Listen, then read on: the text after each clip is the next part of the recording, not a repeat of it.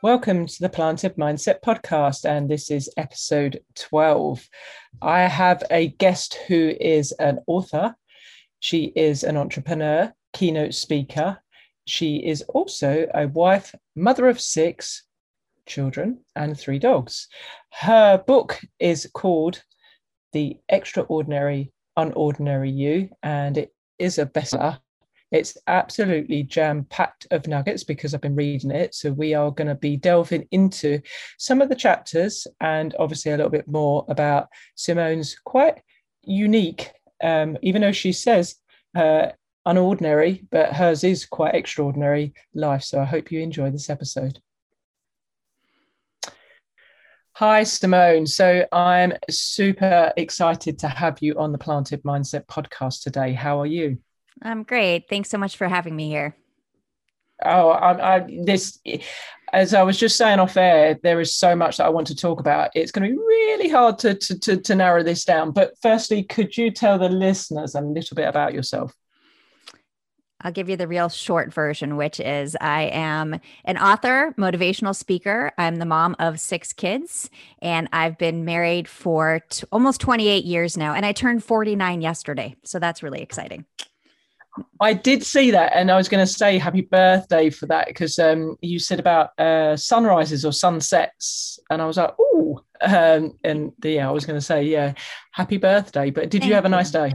I did. I had a really nice day. One of my children came home from school. She's now vaccinated, so she's able to travel, and so she came and surprised me, and that was a great gift. I have 3 of the kids at home, but that was a great gift to have that surprise. And my husband cooked dinner, and so it was a very nice day. Oh, yeah. I mean, I'm going to mention something about the children because, as I say, like, wow, what they've taught you, I think, is absolutely amazing. But firstly, one of the questions that in one of the chapters, you've actually designated a whole chapter in your book about perspective, and also mention about your trip to Ethiopia and how that helped your thought process on that. So could you sort of expand about that chapter, because that sort of blew me away, obviously the first part. And I'm intrigued to know, how is she doing? Yeah. So we're talking about Millie, who is our youngest, and she's amazing. She's 13 years old now. She came home at 2.5 years old from Ethiopia, and she really struggled at first. We really struggled. Again, at that point, I was a mom of 5, so became a mom of 6, and I thought I knew what I was doing. That's one of the things about parenting, is that you learn something new every day. And, she had gone through a lot in her 2.5 years. She had kwashiorkor, protein deficiency, where she had that extremely distended abdomen. She couldn't walk because she was kept in a crib because there was a measles outbreak. And so just getting near her took a lot, because she had to learn to trust me. And I was so worried that we wouldn't be able to get her home. But by day 5, I think it was day 5, she let me feed her. And once I was able to feed her, I was like, we'll be able to get home. So it was an exciting journey home, but we made it home. Really, when I talk about perspective in the book, I think we have ideas in our minds of how things should be. And sometimes we fail to see that it's everybody has their own perspective on things, and we need to respect that. I remember when we went to Ethiopia for the first time, really seeing children play, and here I am coming in thinking, like, I don't understand how everybody here is so happy. Like, they have, and this is a horrible perspective, but that was my first thought. Like, they don't have running water. All of these things, they don't have electricity, but they're still completely happy because this is the life that they know. And their perspective is that this is a really great day. And that really made me step back a bit and think about really what's important. And I think it was such a good lesson for me to not put my beliefs, my views on anybody else, and to really understand that there are so many different perspectives on so many different things, and we need to respect people for exactly who they are and where they are. Yeah, because you said in there, didn't you? And obviously we will mention the book. Obviously, the book is The Extraordinary Unordinary You that you wrote. A phenomenal book here. Obviously, we'll be saying where people obviously can purchase that and why they should read it. But you mentioned in there in particular about seeing children playing with what was a football, but it wasn't actually a football. Yeah. That it was a load of, was it plastic bags Yeah. rolled inside each other? Yeah. They took plastic bags and they just one inside of the other until it was like, it's like a rubber band ball almost. Like when we were kids, we used to take rubber bands and make it into a ball, but this was made out of plastic bags. And here I am thinking, oh, well, we could just get them a soccer ball instead. Well, no, they're happy with exactly where they are. And my soccer ball doesn't make anything better. And really looking at myself and saying, you can't judge anybody. You can't make any decisions for anybody else. I mean, these all of these children were completely happy and running around playing with their soccer ball and that was perfect. And it was really good for me to see that and say, okay, you don't need to fix things that aren't broken. Yeah, and I think what you said in the book as well that really resonated was that we seem to think that, oh, if you have, these belongings, these tangibles, that your life's going to be actually better. But then the reality of it is, oh my God, you know, a lot of us in the Western world are quite miserable. And we have so much more. So there's another level of perspective there, isn't there? Yeah, I those things aren't what matters. Like when we talk about what is success and what is happiness. I mean, to me, success is happiness, and everybody's happiness is at a different level based on where you live, who your family is, all of these different pieces. But to make assumptions about someone else or a different culture and think that their happiness should be tied to these things. I mean, my happiness isn't tied to those things. My happiness is tied to my family and their health and being able to spend time with them. That to me is where my happiness is tied in. It's not in, and honestly, this last year has really put things into even more perspective for me about what's important and what's not important. And the material stuff is just not important. It's how we reach out to people, the kindness that we show to people, the respect, because we never know what anybody else is going through. And it's so important that we care about other people. It's that to me is the definition of happiness and success. Yeah, not to judge because you don't know where they've come, where they're going, or where they are right now. And life isn't always a bed of roses, is it? So No, it's not unicorns and rainbows. It just isn't. And we all have struggles, and everybody's struggles are valid. And I think it's important that we share them, because that's also a connection piece. I mean, human connection, there's nothing more important right now, but sharing what we're struggling with too, not just sharing all the great moments, but sharing the things that are the really hard moments, I think are really important as well. I think that's what because we obviously met through Clubhouse, and I think that's what that app has done amazingly well, is because it is audio based. It's a different, it's unlike any other app, isn't it? And I think, from my perspective, as we're talking about perspective of what I've taken away from it so far, is that people are being authentic and genuine and helpful on there. Now, don't get me wrong, there's always going to be trolls, but in the time that I've been on there, I've had nothing but positivity. The rooms, but then again, it depends because you curate your own hallway on Clubhouse naturally. But the rooms that I've been in have been uplifting, they've been supportive, but they've also been very open and vulnerable, and people have been really quite willing to help but share. And like you said, that cuts into all of the other social media apps that make you feel like you're not enough.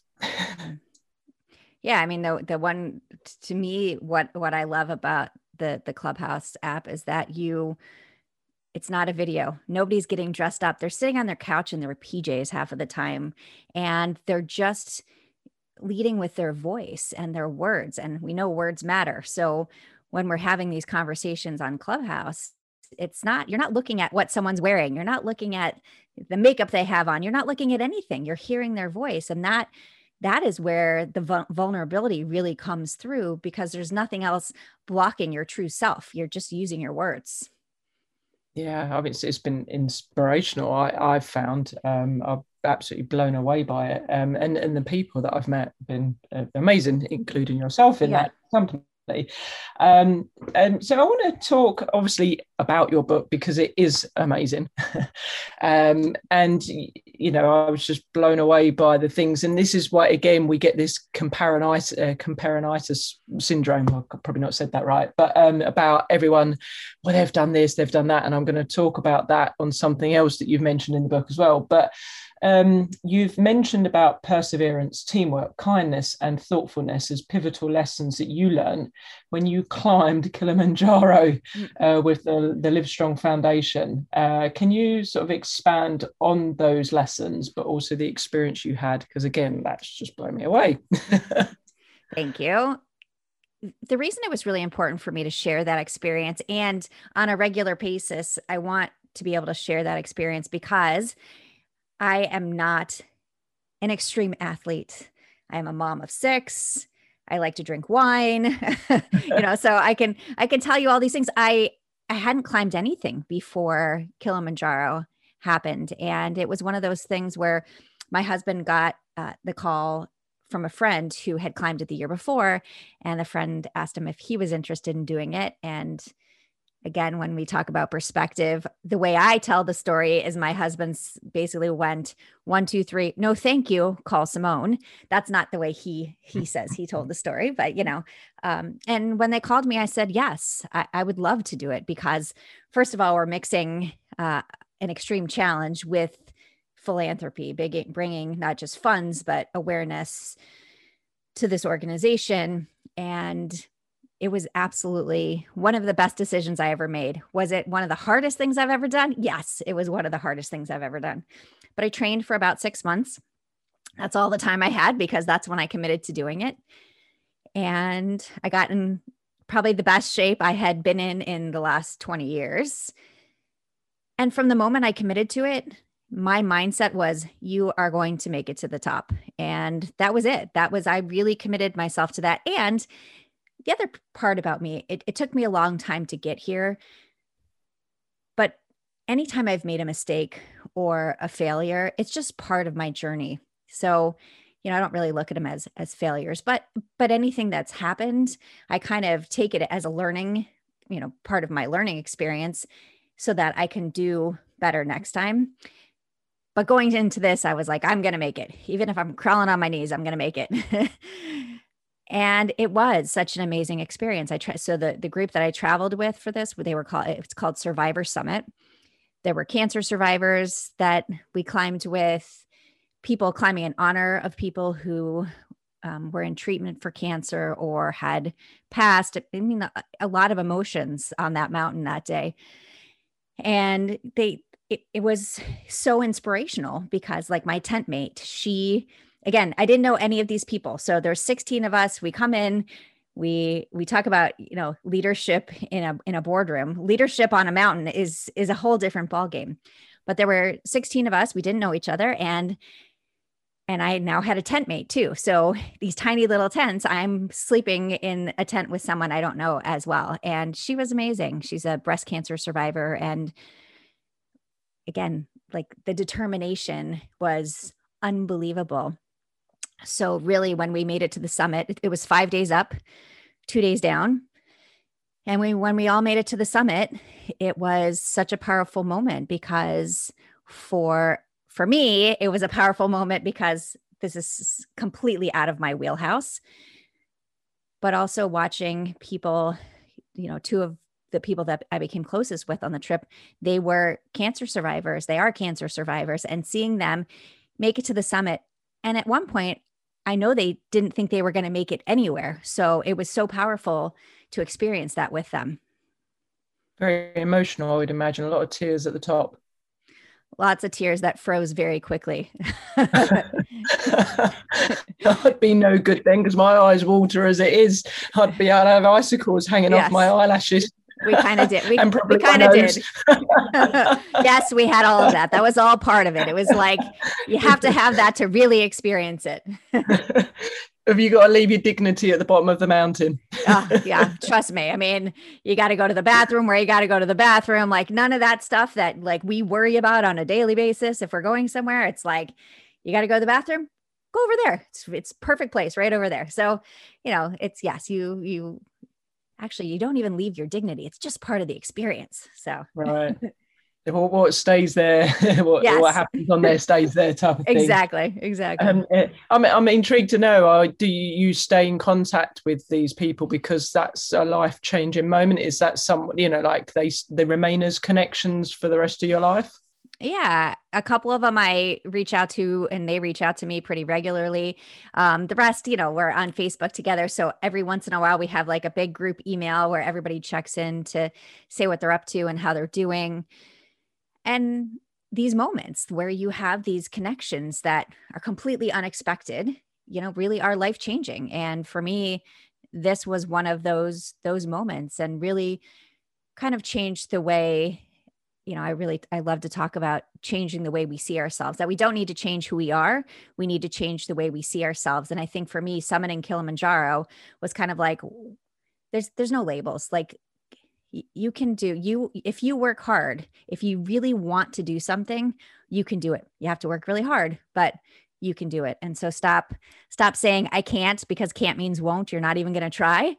And so it really changed a lot of things for me. And a huge amount of gratitude for the group that I went with, because it was really seeing their perspectives on that climb and feeling the emotions that they felt together as a team was an unbelievable experience. Cool, yeah, and it's almost like living life to the fullest. You could have never. I haven't done that, so I'll never understand that feeling, and that is a gift, isn't it, to have experienced. I mean, that's the whole point. We come onto this planet to have experiences and to leave love, experiences, legacy, whatever you want to call it. But we come in with nothing and we go out with nothing. It's what we do whilst we're here that makes the difference. So, as I say, really, really inspired by that. I mean, the best that I've done at the moment is a London Marathon, and that felt like probably at the time felt like climbing Kilimanjaro to me. But again, any goal is respective to each individual, and it's not to then, as you said, as one of your lessons, not to compare to others, because everyone's journey is unique to them, and what they strive to achieve is still a big thing. So it's not to downplay anyone's successes. So talking about those lessons, so you've put in the back of the book 20 valuable lessons for readers to take away. Firstly, did you write them in an order of priority? Because as I was reading, and they're all really powerful. So I'm not going to divulge or ask you to divulge into them. We'll let the readers buy your book and find out what they are. But I did secondly want to expand upon lesson 15, which was the one that really jumped out at me, which was you create your own reality. So would you say that this is a nurture or nature perspective issue? Because it's quite easy for us to blame and shame rather than take ownership. I think for me, it's more of a nurture issue. I mean, I think nature drives us in one direction, but we have choices every day that we can choose to be happy. We can choose to be miserable. We can choose to blame other people for things that are happening in our lives, or we can take ownership of it. And for me, what I've realized is that blaming other people doesn't move me forward at all, right? It just keeps me in that place. I feel angry. I feel miserable. And that's a choice. And I can either say, okay, how do I make this better? Which is typically what I do. And trust me, I have my moments. I have great stories of like, needing the reality check of, hello, is this really important? But, I think that we have to work on things. It doesn't just happen. Like we really have to decide how we want to live our lives, because we do have these choices every day. And that to me is what makes a difference. And for a long time, I didn't think I had these choices. I struggled with self-doubt. I struggled with so many things. I struggled with weight for my entire life, but it's choices that I make, honestly. So when I talk about liking wine, well, if I stopped drinking wine, guess what? I would lose a lot of weight. So I'm making that choice to, and so I understand that now, that it's not anybody else putting their views upon me. It's the choices that I'm making for myself. And sometimes that can be a little bit too much like harsh reality for some of us to hear, because it's hitting our pain points, and it's that ownership, isn't it, to actually acknowledge that, and whether you actually want to change it. And I think what it is a lot to do with fear, because it's evolution that we will stick in a bad situation because it's comfortable, rather than go out of our comfort zone because it's the unknown. And that's I've heard and seen that being played in so many situations, whether that's food, whether that's relationships, career, whatever it is, isn't it? People will punish themselves, but that's because that's more comfortable, even though it's painful. And it's only until that tipping point goes to where that pain is unbearable that's well, actually, do you know what, I can't suffer anymore. So whatever is out there, and the thing is, it might not be that bad. So you've done all that suffering for all that time, but it's a hard one to sort of own up to, isn't it? It's really hard to move forward because we are afraid. As humans, we're afraid of failure, right? And for me now, kind of what I've said to myself is that it's okay to fail. Like, that's part of it. Everybody does. There's not one person that doesn't have struggles, that doesn't have issues that they need to work on. I'll tell a story about my mom. I mean, my mom, if we talk about being stuck in where you are, she grew up in rural Pennsylvania. She lived on a farm. Her mom had a sixth grade education. Her dad worked in the coal mines and a local brewery. She had two older siblings, and she knew early on that she wanted to be educated. And she made that choice, and she worked so hard. So she started working for another family when she was 13 and started saving all of her money. Worked really hard in school. She actually said that if she would bring home a 99, her mother would say, well, why didn't you get 100? So like it was very tough. And for her older siblings, they didn't go in that direction. They didn't go to college. And so there was a lot of pressure on her, but this was her decision. And she got into college at the University of Pittsburgh. When she was in college, she knew she wanted to be a physician. She worked 3 jobs in college, and she got into medical school at the University of Pittsburgh. She was one of 5 women in her medical school class and graduated in 1965. And there were 150 people in her class. So 5 out of 150 were women. And, that really was creating her own reality. She knew what she wanted, and boy, she struggled a lot. She had so many men say to her, you're trying to break into a man's world. You're a woman in a man's world. What? And lots of horrible things that people would say to her. But, she did really well. She worked really hard, and she was a physician until she retired in her 70s. She works my entire life. And, that truly is, I look at her and think, like, she could have just said, you know what, this is too much for me. I don't want to push myself like this. But she didn't make that choice. She worked so hard to get to the point where she felt that this is exactly what I want to be doing. And even as a full-fledged adult, she still struggled. I still remember her reading motivational books, trying to break through these pieces that she struggled with for so long. I mean, when I was reading that, I was, just thinking, wow, like you say, there's all these glass ceilings for women in the professions, and we need the trailblazers to be the first ones to do those steps, to allow those footsteps to be trodden first for others to follow. So she is really inspirational in what she's achieved. So, obviously take my hat off to her.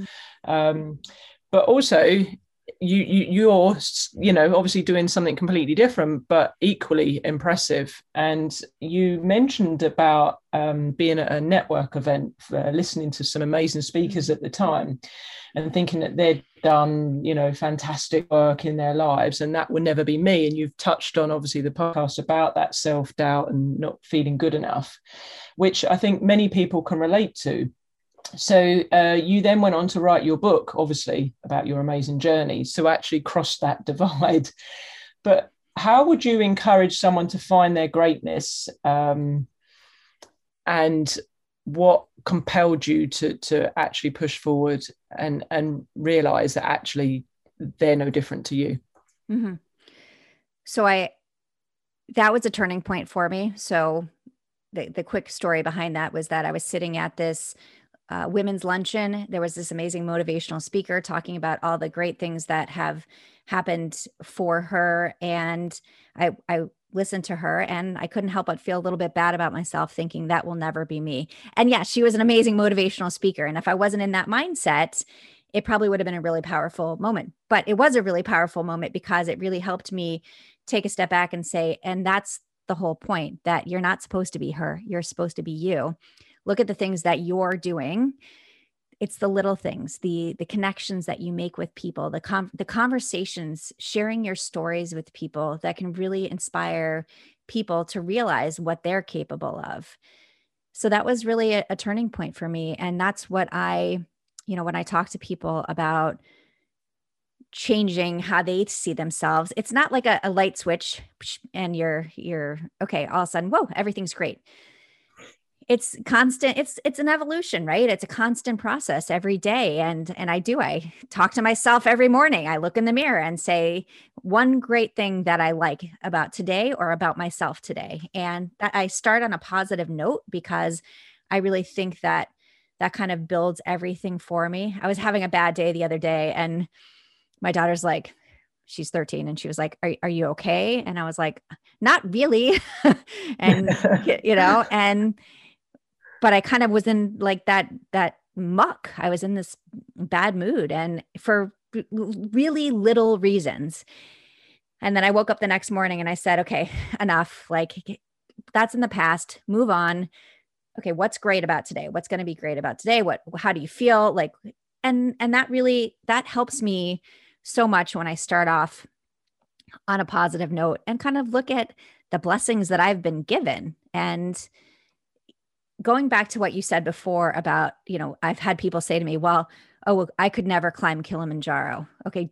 Do you want to climb it? No, I don't want to climb it. Okay. So change the narrative on that. It's not that you couldn't do it. You don't want to do it. What's something that you want to do? And running a marathon is huge. Running a 5K is huge. All of these things that we don't give ourselves enough credit for. They really, and when you talk to people about the things that you do, it really does impact them. And it makes them think, well, you look at me and say, okay, she's a mom of 6 and she climbed Kilimanjaro. Like, okay, wow. And then I say, yeah, well, there's lots of things that I wouldn't want to do, or lots of things that I would really have to work hard at if I, wanted to do. And so we can't compare ourselves to each other. I think that we really need to just support each other, elevate, especially as women. We need to elevate each other and say, like, what you're doing at this moment is impacting other people in a positive way.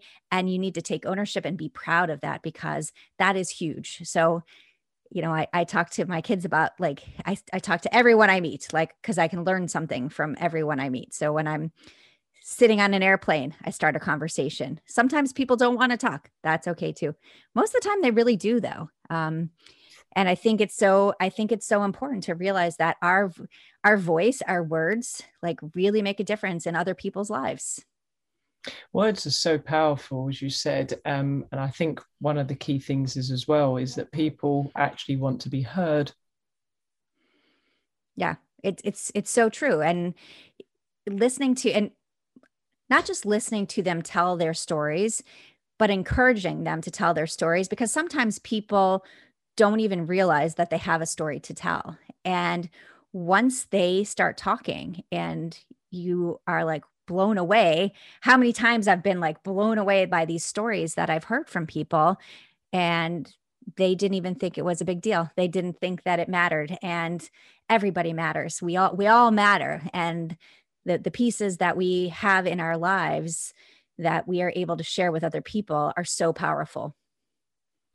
Yeah, that resonates so much, because I think it's that we have a voice, but it can be down to our upbringing or things that have happened in life that quietens that down, and we're not speaking our truth. And I've read where they've said, if you're on your deathbed, like what would you think if you were about to pass, and you then have that realization that you could have done X, Y, or Z, to not for you, but for others, and how they've lost out because you haven't done it. And that was quite powerful, because again, that was a different perspective. It's like, oh, it's not about me. It's about actually what you've stopped other people getting. And a lot of the time we don't realize that, and certainly, like say on this podcast, I don't know how many people are going to listen to it.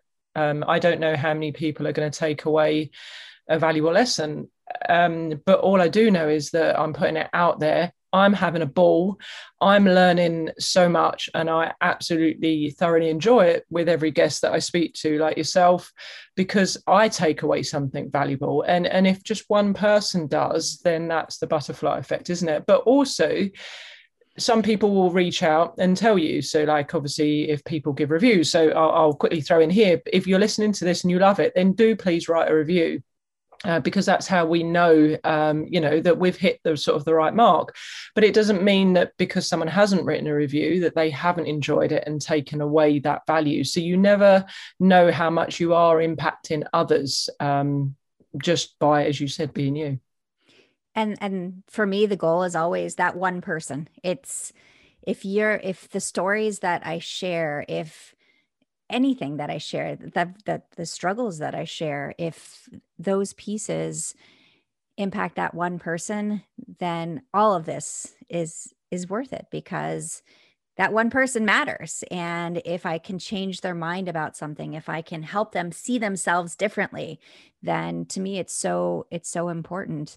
And the reason I love sharing my stories is, first and foremost, because I didn't realize that I could inspire other people. I just was going through my daily life thinking that this is my life. And then when people started saying to me, wow, your stories are so inspiring, my first response was, me? Seriously? I mean, that's how I saw myself. And it took me a long time to realize that piece, but also even to take a compliment. That's what I really struggled with. Someone would say, "Oh, Simone, you look great in that outfit." And I'd be like, "Oh, I don't think so. I think they're like the pants are too tight." Okay. The response is, "Thank you so much." This person's going out of their way to give you a compliment. They don't have to, but my inner critic, I'm still criticizing myself even through a compliment.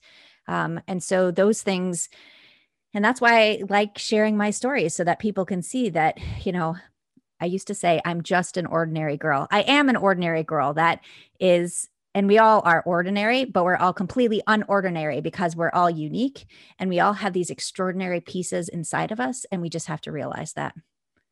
Yeah, I mean, the book is so powerful in that. And I just think, as you said, the way that you've expressed yourself and explained that, it will resonate with people. It certainly resonated with me. And I'm a better person for having had this conversation now, Oh, because thank I've you. taken away so much. As I was, when I was researching, I was just like, whoa. But I love the lessons that you've put in there. So was there a priority in them, or they're all equal value? Because there's 20 of them. Yeah, for me, they're all equal value. So a funny piece is that I didn't let my husband read the book until it was completely done, because Oh, wow. all about perspective. I really wanted to be my perspective on the stories, because obviously we're all there in many of the stories, but this is kind of how I saw things. And so he, of course, he's my husband and we've been married for a long time. So he said, I'm going to support you no matter what. And then he read it. He actually read it twice in one night. And he's like, I'm blown away. I'm so proud of you. I'm so impressed. And then he said, 20 lessons. That's a lot of lessons. And I was like, well, I mean, that's what I got. I was like, 20, that I couldn't get rid of any of them because to me, they were all important. So that's why Yeah, there's 20. yeah. I was reading over them. As I say, I don't want to divulge what they are, Yeah. but you have to read the book or listen to it. I must admit, I was like, oh yeah, oof, yep, yeah. Yeah. So, but it was just 15 really sort of jumped out at me. Not that Yeah. they weren't all really, really important. And we're talking about lessons. So our like 6 children, having adopted, you will have learned so much, and our children do teach us such valuable lessons. Is there one in particular that stands out for you that you've learned the most? Especially because they've come from a whole really different world, a different environment. So they're very good teachers. I can tell you that.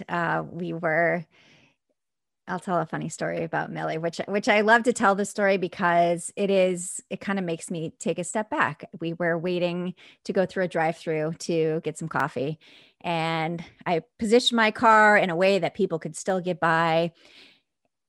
And of course, someone comes in and they cut me off and go right into the drive-through. And I instantly was like really frustrated. I was like, I can't believe this. Like, here I am thinking I'm doing the right thing, and she just cut me off. And my daughter's like, well, maybe she has somewhere to be.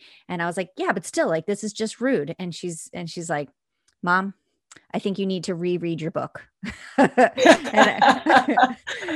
and I was like, okay, thank you for bringing that back to me. And she's like, you talk about patience all the time. Like, what is going on here? And I'm like, you're right. And so like we had a long conversation. And then of course we get up to the window to pay.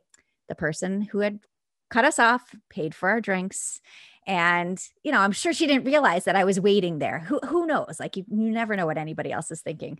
So then my daughter said, can we pay for the people behind us since she paid for us? And then that was the conversation of how many cars do you think will go through paying for the person behind them because this woman started this piece? So again, Wow. they teach me stuff all of the time, but they're really good at saying, hello, take a step back. Like, why are you being so hard on yourself? Or what happened to your patients today? So they really remind me of the things that are truly important. And I guess I talk about it a lot, so they're not going to let it slide. A healthy dose of reality, but Yes. a random act of kindness equally. I mean, that's a fantastic story. I really like that. And you're talking about fun. There's something in the book that you obviously say about laughter being the best medicine. Mm. So again, you mentioned something about rats and a minivan. So I'm like, is this an actual story? And do you want to share? Yeah, it's an actual story. So the backstory to this story is that my son was away, our youngest son, he was away at summer camp. And while at camp, he got bit by a poisonous snake. And his arm had extreme swelling from it. I was in a different country. So my husband had to travel to get to the hospital. And so fortunately, he was fine. He had multiple doses of anti-venom. He was in the ICU for 3 nights. So when he got home, we got home on the same day. He wasn't able to move the arm because of the swelling. It was kind of locked in place. So I had to take him to the physical therapist. So the next morning we get into the car and I'm like looking at him. I'm like, you got to buckle. And he's like, I'm trying. It's hard because, he can only use the one arm. And as I'm looking at him, I'm like, why is there popcorn all over the seat? And, I'm like, I'm not sure what's happening here. And I start backing out of the garage and I look back at him again. And then I'm like, get out of the car. And he's like, what? I'm like, get out of the car. And so he does, I do. And I look in there and there was pieces of foam everywhere. So basically a rat had gotten into the car while we were out of town through the engine block. A family of rats, 17 rats. I don't know how many rats. They had chewed on all of the seats. there was rat poop everywhere. It was so disgusting. And so I called the insurance company and they're like, oh yeah, just drive it up to the insurance adjuster. I was like, no, you don't understand. I'm not, I'm not getting back in the car. There's like, there's still like rats in there. Like, who knows where they are? And so they said, and I said, and if you have me drive it and it jumps on my head, like then I'm going to have an accident and it's only going to get worse. And so they agreed to come tow it, and they towed it. The insurance adjuster looked at it and said, I'm going to have to call you in a couple of days because I've never seen anything like this. And 2 days later, he called me and he said, we have to total it. He's like, the rat literally chewed on every seat. They're leather seats. And of course, it was a minivan. It was a moving trash can with 6 kids. Like there were crackers in the nooks and crannies. Like the rat had the ultimate feast.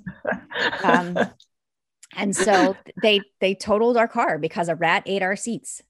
And I like telling that story because, again, we are human. Things happen every day. And I'm not embarrassed. I mean, I called the moving trash can, and, it's to me, it's hilarious and disgusting. And, a good dose of reality of what happens in our lives sometimes.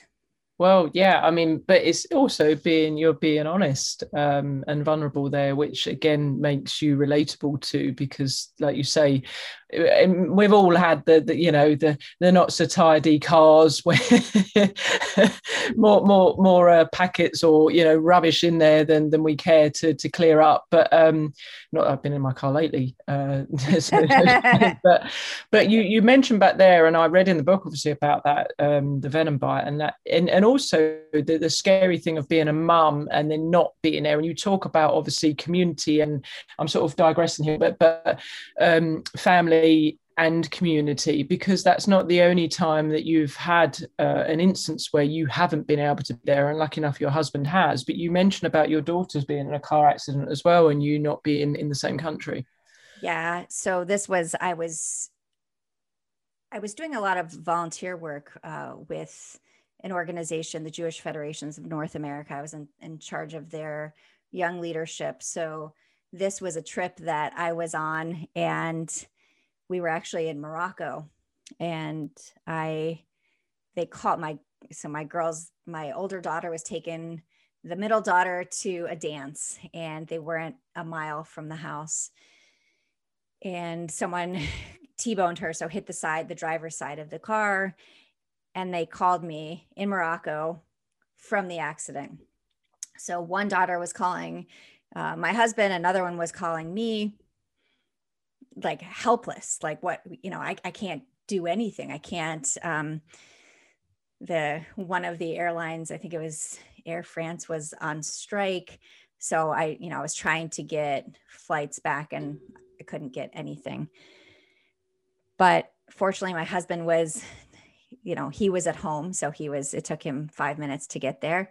And the crazy thing was that actually one of my cousins was driving down the street and saw them on the side of the road. So he pulled over and waited until my husband got there. Complete coincidence because, never seen him driving ever in town. And it was really hard because, my question was, are you okay? And they're like, I don't know if I'm okay. And fortunately, my older daughter, she broke her wrist. Not fortunately that she broke it, but the car was totaled. It was completely destroyed. My husband refused to take a picture of the car because when he saw it, he couldn't believe that they were that okay. Okay. And my younger daughter, she had hit her head on the windshield. So she had some blood in her abdomen. So they had to send her to a different hospital because she was under 18. So she had to go up to the children's hospital, which was an hour away. And she had a severe concussion. And so it took her about a year to kind of get back to the point where she could do what she was doing before. But it was so scary because I wasn't there. I couldn't get back there. But this is why it's so important to have this community, not just our family, but friends as well. We had friends instantly bringing over dinner and helping with whatever they could help with. And, one of the most stressful times. We have stuff all the time here with 6 kids. It's either chaos or organized chaos, and things happen, you blink and someone gets injured. And that was one of the most stressful times for me. And I was so thankful that I had friends, family. My mom stayed with one while my husband went to the other hospital. We're very fortunate that we have, such a great community that we can lean on when we need them the most. Yeah, I thought that was really powerful in the book, and that sort of stood out to me about that community, but also being a mum myself as well, of that feeling of helplessness of and as mums, or as dads as well, we always want to be able to do everything, but it's not possible, and knowing that it still is okay and others can step in. So well done to everyone that obviously did rally round, and obviously being able to get back when you could. So, but yeah, and obviously really glad to hear that your daughters obviously were okay, especially with the car being a complete write-off. So it certainly does give us, again, it goes back to that very first question, doesn't it? Level of perspective. And understanding, like, and as a parent, there's so many things that we want to do. We want to make everything all right for everyone, and we want to fix everything. And sometimes you just can't. Like, as parents, we just do our best. And that was one of those moments where just doing my best. Yeah, exactly. Yeah. And I think what's interesting is, as parents, like, we're always new parents, because as our children grow, they're changing. Mm-hmm. So we have to evolve with them. Like you say, you can only do your best at that time, and it may not be that good one day, but as long as we can acknowledge that. And that's something that I've said to my children when they were younger, because I think there's a big thing, well, certainly for me when I was growing up, is your parents, you're everything, and everything they say goes and is right, but they're just people, and they don't always get it right, because life throws curveballs. So one thing that I made sure that I did do with mine, that if I had been ratty, or I'd had a go at them unfairly or unjustified or whatever it was, when I was putting them to bed, I'd be saying, look, mummy, I'm sorry, mummy didn't do very well today, this, but I was doing the best that I could, and children are very forgiving. And that's, one of the amazing things, isn't there? And like you say, they are your greatest teachers. And you've mentioned in the book about loving yourself, and my son said that was quite a leveling one for me, because he said it very young when I was saying goodnight to him once, and he said, I love me. And I actually was sort of a bit indignant, like, what do you mean, like, you big head? As a little 4-year-old. And that was one of the biggest learnings that I took away from him at that age, was that he's right, I'm wrong, I need to learn to love myself more. He's got it sussed. Clever boy. Yeah. And it is amazing how quick they learn things and how much they absorb. And they see these things, right? They see, like I said, with my daughter saying, what, you look like you're having a really bad day. And, doesn't matter what I'm saying or what I'm not saying, it's what she sees. And so they take it all in. So that's why it's so important that, we're authentic and we lead with, everything that we do is about leadership, right? So we're modeling for them how to move forward with their lives. Exactly. Sometimes we're modeling what not to do. I've definitely had moments like that, I mean, that's part of life. I'm like, that was a what not to do moment right there. Let's not do that again.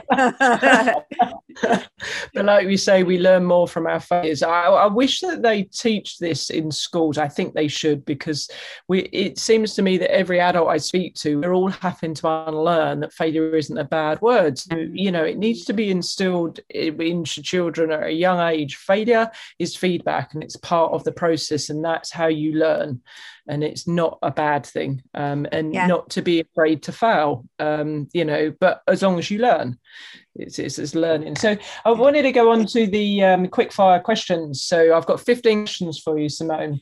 You have to answer an either or the first thing that comes into your head with a question, I'm going to time you, and obviously you're going to want to try and get the fastest time possible to see where you appear on the Planted Mindset podcast leaderboard, which is on the website www.nbefit.co.uk. So are you ready?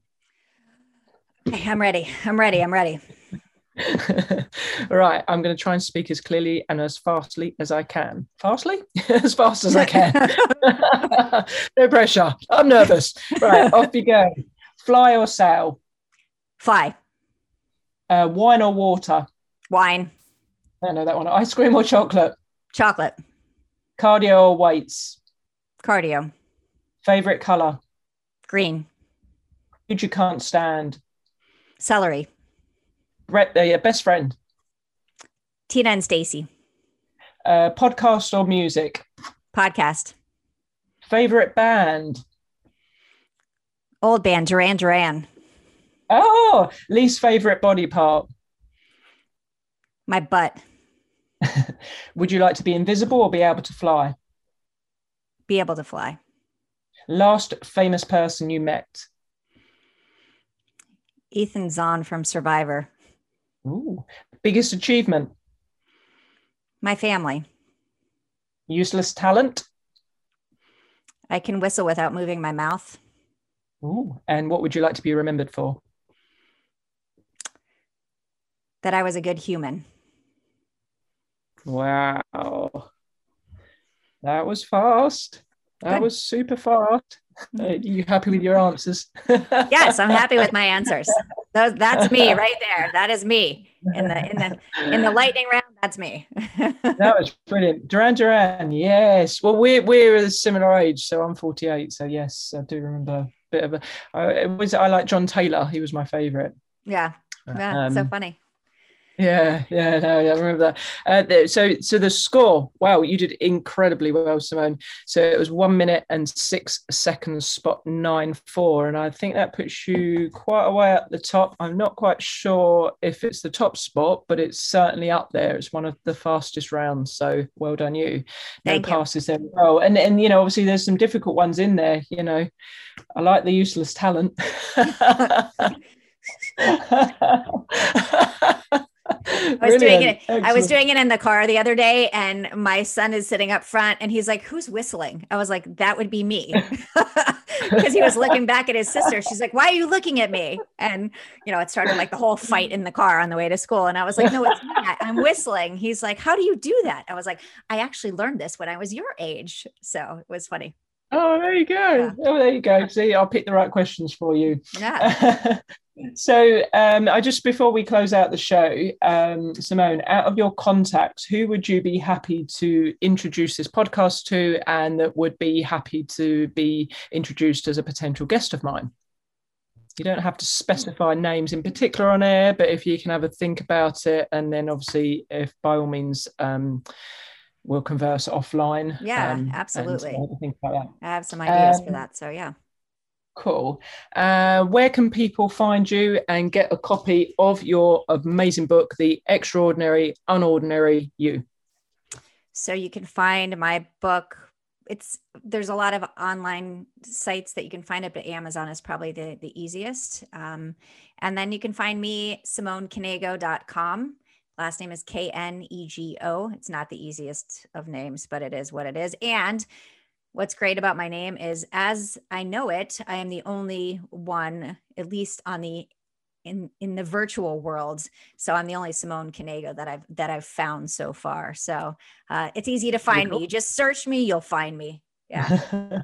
Yeah. That's cool. Knego. I got it right. That time. You got it. And finally, I ask all my guests this: out of 10, with 1 being pants and 10 being perfectly splendid, how would you rate this episode? I would say 10, perfectly splendid. I really enjoyed our conversation. It's a trick question because, if you give yourself a low score, then that's a reflection on yourself, isn't it? So I'm talking about your side of it. Yeah. I'm talking about your side of it, not about how I did, how you did. That was great. Yeah. Oh, that's cool. Thank you. And I just want to leave an outro quote, which I do, by Bertrand Russell. To conquer fear is the beginning of wisdom. And I think you've done that, in everything that you've achieved so far. And I'm sure you're going to continue to do amazing things. I really enjoyed this book, and I'm grateful, like you said about gratitude. I'm grateful to have met you, and our paths have crossed. And thank you very much for coming on to this podcast. Yeah, I'm grateful to have met you as well, and I'm so thankful to be here. So thank you for having me on the show. You're welcome, and all the best. Obviously, look after those six children. Thank you.